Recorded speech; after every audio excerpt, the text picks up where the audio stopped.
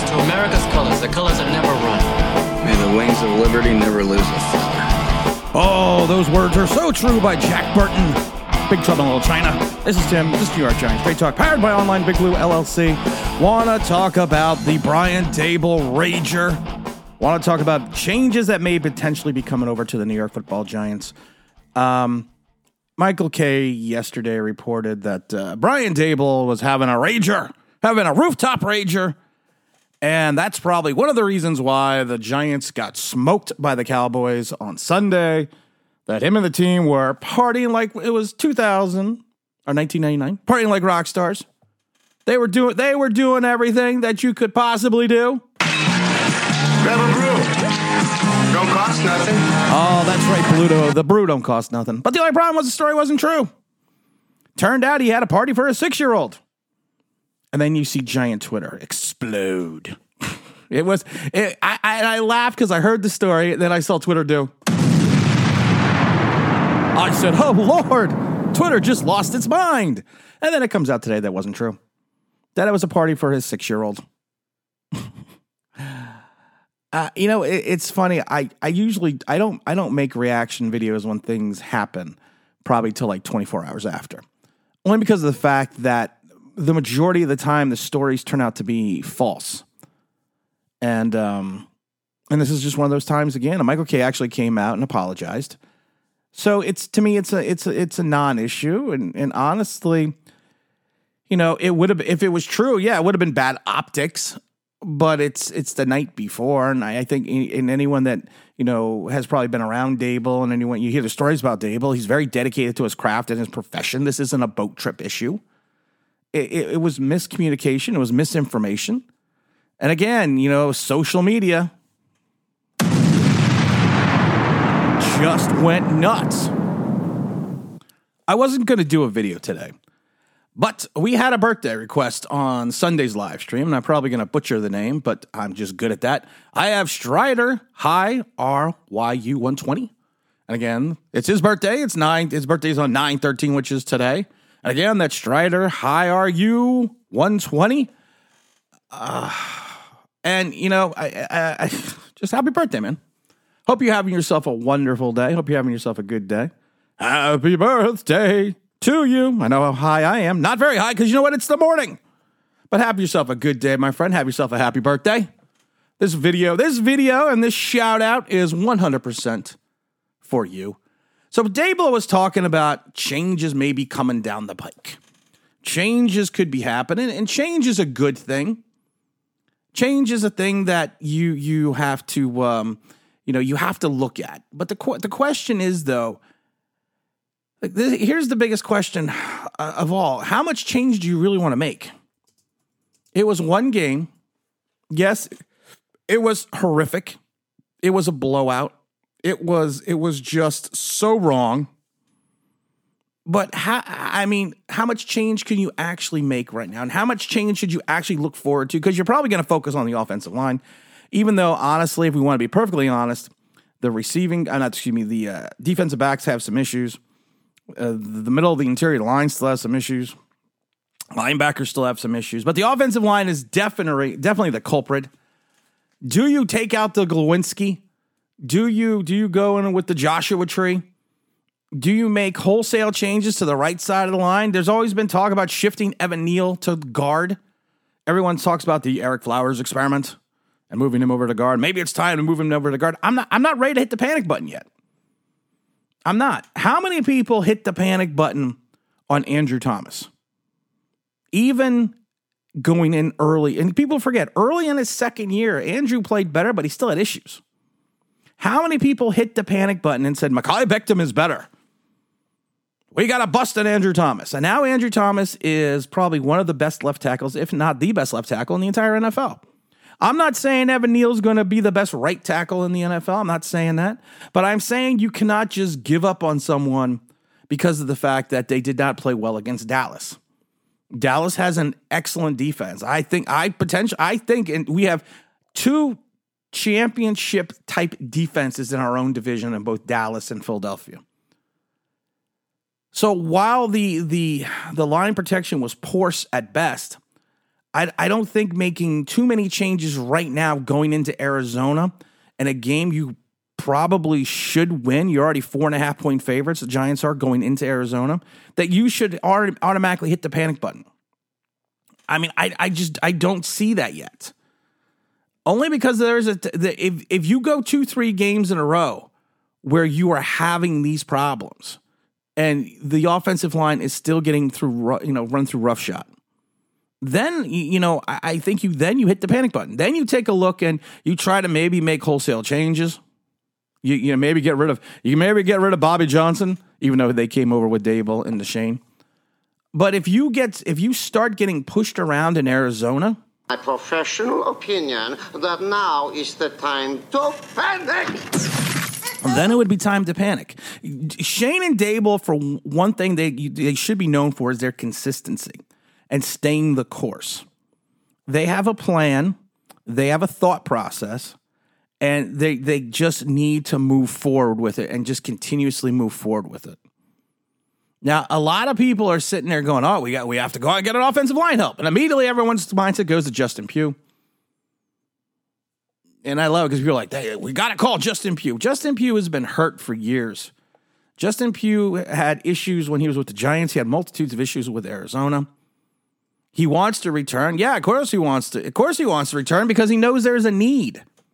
But is he going to take a veteran minimum contract to come in and play for New York? I know he came out and said it's not about the money, but is he really going to do this? Is he really going to make that commitment to come back to New York? And is he really going to be that much of a help? And I love it because you have people posting all the stats. Well, Andrew Thomas had 3 pressures, Bennison had 2, Sean Schmitz had 3, Glisky had 9, Ed Neal had 8. Yeah, because they were attacking that side of the line. So if you're going to give a statistic, make sure you put it in context. They're attacking that side of the line. That's why they have these inordinate amount of pressures. And then I love it because did we slide over a tight end? You had the bulked up Bellinger. Did we put Bellinger out on the side next to Evan Neal for some extra protection? Keep someone in the backfield. That's what we should look at too. And I talked about Dalton Risner, or Reisner. I can't remember his name. That's another one people are like, we got to go and get Dalton. Kansas City doesn't want him back. Well, not Kansas, I'm sorry. Minnesota doesn't want him back. Denver doesn't want him back. People are going to point out he only gave up 3 sacks last year, which was tied for 24th amount offensive lineman at 967 snaps. He earned an overall rating of 61.1 by Professional Football Focus. He's only allowed 10 sacks in his entire professional career, but he's so good, he's still out on the free agent market week 2. We talked about it yesterday. Another man's trash sometimes is just another man's trash. And then I'm not even going to get into the other people that are out there that people are clamoring for, because you think these people are going to come in. A lot of these guys are going to be coming off the street and immediately going to come in and be able to start for the Giants and fix the offensive line problems. I've said this before. This is why content creators and other pundits aren't head coaches, because of the fact that they are reactionary. Everything is a reaction. Everything technically is an overreaction. You don't need to overreact for 1 week's loss. You go into week 4 or 5 and you still are having these similar issues, then you can overreact. But Dable's basically saying, yeah, some changes may be coming. And he basically came out and said, he said, you can't run from it, you have to own it. And that's it. That at the end of the day is what you have to do if you're a New York Giant fan. And you already got people saying that the offensive line is going to cost them the season. We don't know yet. The Giants bet on these guys. And I never really understood, and I talked about it all through training camp. You're putting a lot of faith in these guys, these offensive line guys. And I never saw it. I couldn't figure it out. I had to hear all training camp long how Lewinsky and Bredesen were they're pros, they're professionals, and you got the Joshua Tree backing them up, and Matt from Connecticut, and we got all these guys backing everybody up. It's just gonna be great. And it just reminded me going back a couple years ago where we had all these offensive linemen and we didn't draft anyone because we felt everyone we had was going to be great. And it didn't work. It didn't work out. All I'm saying is this, though. Let these guys build some continuity. And this is why I talked about preseason being so important so many times. I hate the fact that they took it down. I hate the fact that they took preseason down from 5 games to 3 games. They just took it down recently from 4 games. And I hate the fact that coaches don't play their starters for an extended period. I remember back in the 80s, I've talked about this. Week 1 of preseason, you would play your guys. Parcells would play his guys maybe like 3 series. Week 2, he would play his guys maybe a quarter and a half. Week 3, they would go in. His starters would go deep into the third quarter. And then week 4, he would have garbage time. And then same with week 5. Then you have garbage time. But they are allowing these guys they're allowing these guys to build continuity with each other. They're allowing this. One of the things I think we should be more, you know what? One of the things that we need to be more concerned about, I think, is the rigid inflexibility of our offensive game plan. You saw the over-aggressiveness of the Dallas defense. But for some unknown reason, we didn't run the ball. I understand we got behind, but we didn't run. We stopped running the ball after that first 2 series. We stopped running the ball. Saquon Barkley was actually motoring a little bit. You stopped running the ball. You tried to find a passing attack against an onslaught, and you are shocked that it didn't work. The issue is more of the fact that you needed to go to the run. Take advantage of the over-aggressiveness. People could hate Jason Garrett and think he was a terrible offensive coordinator for the Giants, and you would be right in some regards. But one thing that he did with Daniel Jones was use his legs and speed to take advantage of over-aggressive defenses.